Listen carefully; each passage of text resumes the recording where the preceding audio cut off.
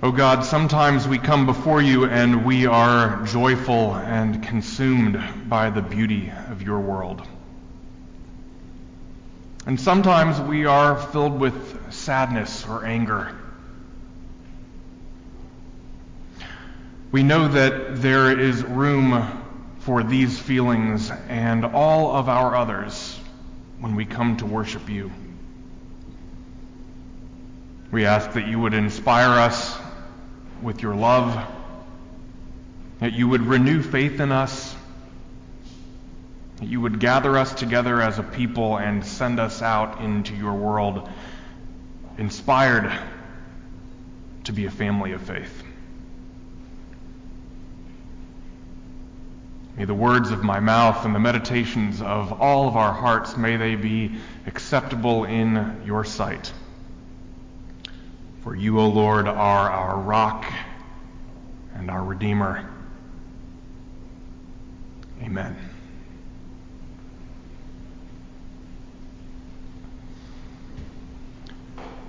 When people talk about spiritual things, I find that they often use words like wholeness and fulfillment. Being spiritual is supposed to lead one to a place where our heart's deepest desires find their completion, where we no longer yearn for what we do not have. We find ourselves no longer striving, but finally at rest.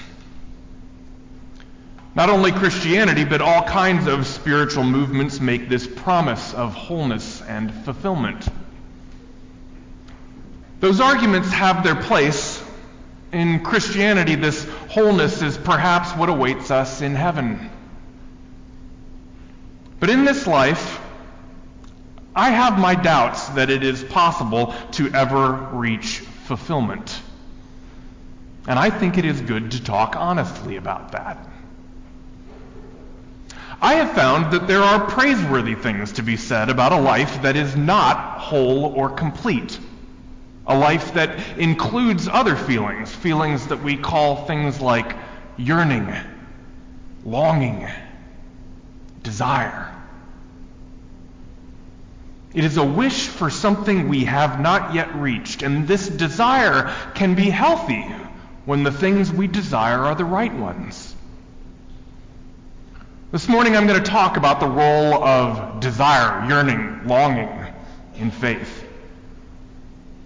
Yearning is not only a part of who we are as human beings, yearning is a part of who God is. Who is God? What is God like, anyway? That's sort of what I've been preaching about lately. 2 weeks ago, I preached a sermon on the book of Amos. We looked at a passage in Scripture that speaks about a tough part of who God is, God's wrath. We talked about that wrath in its historical context. God's wrath is God's anger in response to things in the world that are not the way they are supposed to be. Hunger, injustice, gun violence. Much like a parent with an adult child who has gone astray, God will withdraw support from us when we misuse the gifts God has given us, when we use God's gifts to hurt one another. So in the history of Israel, there are stories of God allowing Israel to fail when they forget about justice and neglect the poor and the suffering. Bible stories about God's wrath are not enjoyable to read, but they do demonstrate that God loves us enough to make difficult choices. God's love reaches out to people when the rest of us neglect them. Stories of God's wrath show one aspect of what God is like in relationship to us. And that raises a question that appears all over the Bible. What is God like? What can we expect of God? How does God behave toward us? The Old Testament tells stories that show many, many dimensions of what God is like. I sense that most often we think of God as distant and transcendent, unchangeable. And yet many of the Old Testament stories challenge those ideas. In Exodus 32, for example, there's a threat of God's wrath that appears, and Moses pleads with God on behalf of the people, and we are explicitly told that God changes his mind. In 1 Kings 19, God communicates with Elijah not through lightning bolts and thunder, but through a still, small voice. The Creator God, in Genesis chapter 1, whom Michelangelo taught us is an old man with a white beard. Genesis chapter 1 says something different. In the Hebrew, it's called Ruach HaKodesh. It's a feminine word for God's Spirit hovering over the waters in the beginning. I could go on and on with examples like these. God is full of surprises. Today's scripture from the prophet Hosea shows another dimension of God. The chief metaphor of Hosea is that Israel is to God like an unfaithful spouse. Hosea describes the relationship between God and the people of Israel like a marriage in which one partner God has given everything and loved generously, only to be heartbroken by a lover who wanders away. The book is a narrative, a story in which the prophet Hosea himself marries a prostitute who will repeatedly be unfaithful. And this dramatic story, this physical action, is meant to show how Israel has behaved in response to the love of God. It may surprise you to find this metaphor in the Bible if you expect the Bible only to mention good morals and virtues. But what better example could there be?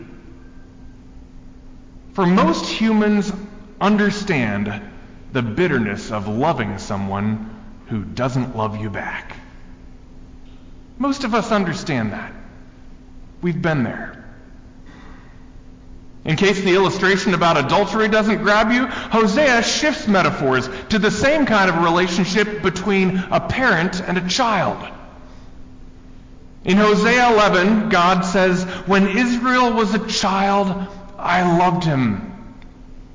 And out of Egypt I called my son, but the more I called them, the more they went from me."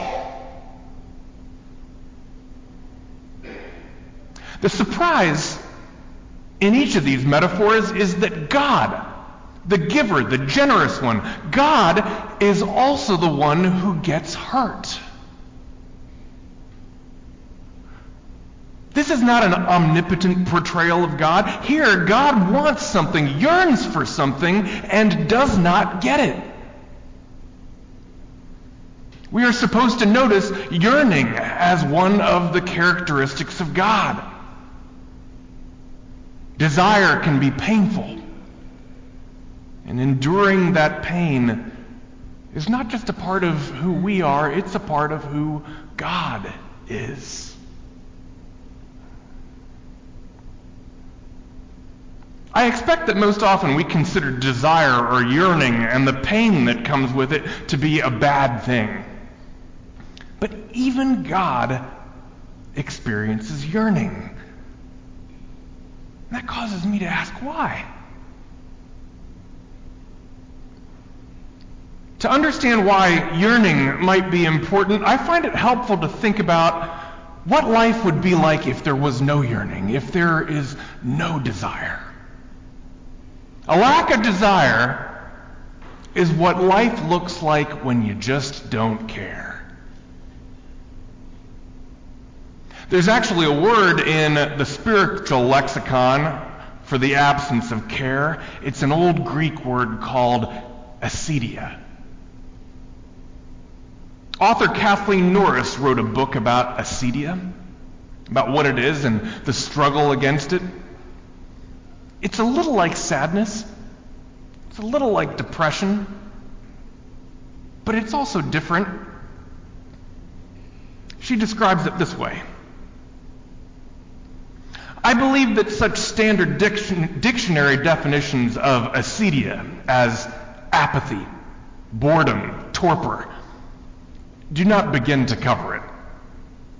And while we may find it convenient to regard it as a more primitive word for what we now term depression, the truth is more complex.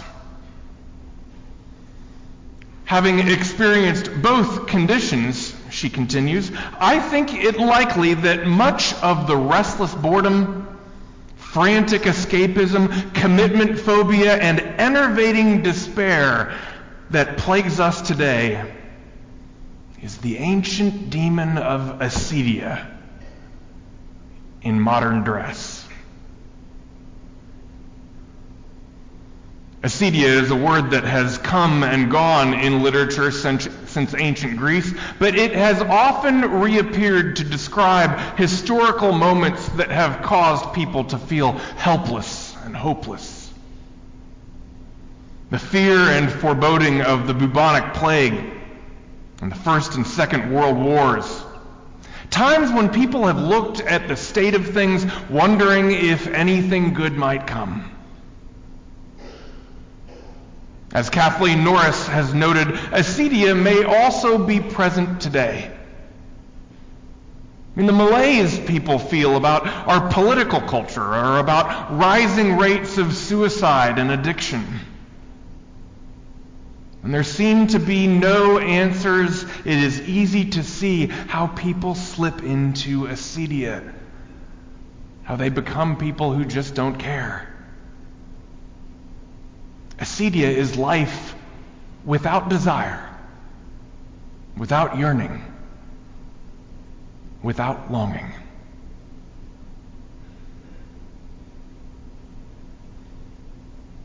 I didn't plan to talk about it this morning, but it seems obvious to say that our responses to gun violence and mass shootings have taken on a quality of acedia. The shock and great sadness we once experienced has turned into a numbing wonder if anything can be done. And we know on a gut level that something about that response just isn't right. Certainly, God is angry and yearning for us to confront our culture's obsession with violence and guns. Where we have lost our own deep yearning to change things, desire is not a problem. Lack of care is the problem. And desire is the answer.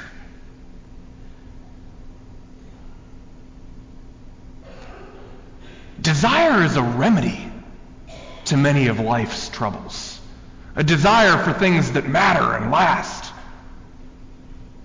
And this is something that spirituality is supposed to give us. In what we read this morning from Hosea, God's experience of yearning for Israel is the very thing that is going to save them.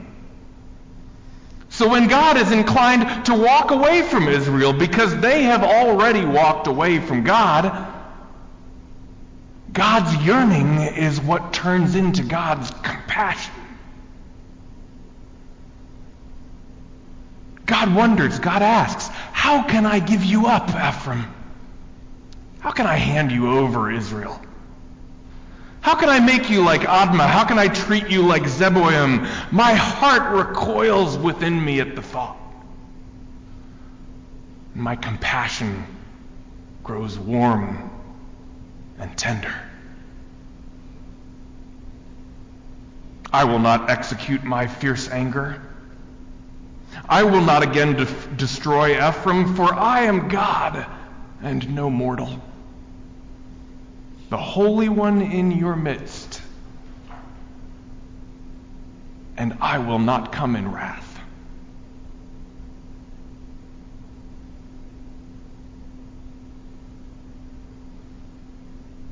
how does our own acedia find its way back to desire, to compassion, to yearning for something better?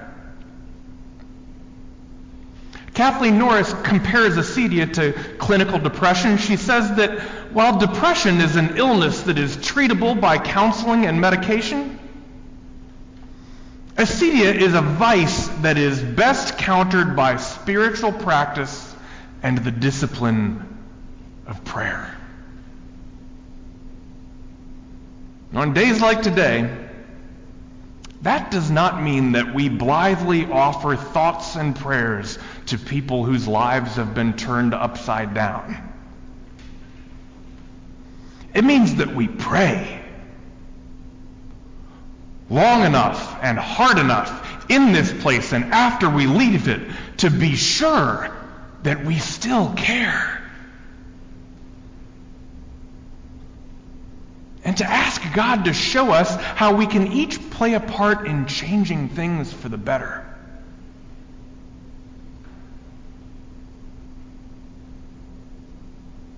It's worth mentioning that one other way we talk about spiritual desire, one other way that we talk about longing or yearning, we Christians talk about hunger and thirst.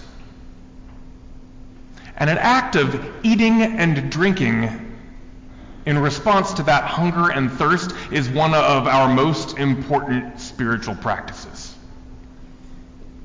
It means something that we celebrate the Lord's Supper as a response to a spiritual hunger and thirst that never goes away. That's why we do this over and over and over again. It is expected that our desire will wax and wane in life, that our desire for closeness with God may go away sometimes, but that it comes back, it returns throughout our lives. Each time we come to this table, we're meant to be filled with a sense of God's love and care for us. And yet it is to be expected that our hunger and thirst will come back again, and we will need more. So God invites us to the table yet again.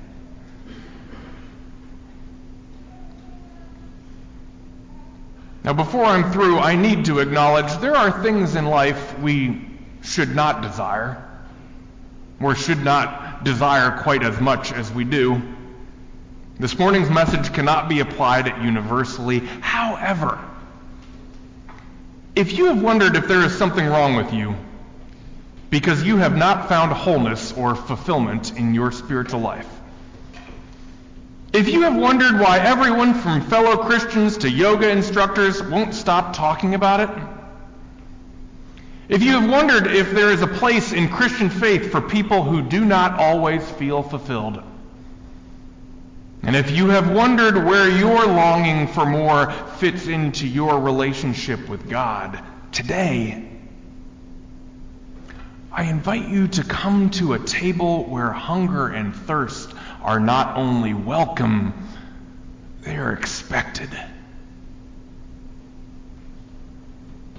We need yearning in our lives in order to care. In order to care for one another and care for a better world. So at this table, you are welcome and expected. You are welcome and expected just as you are today. Come and yearn and pray for something better.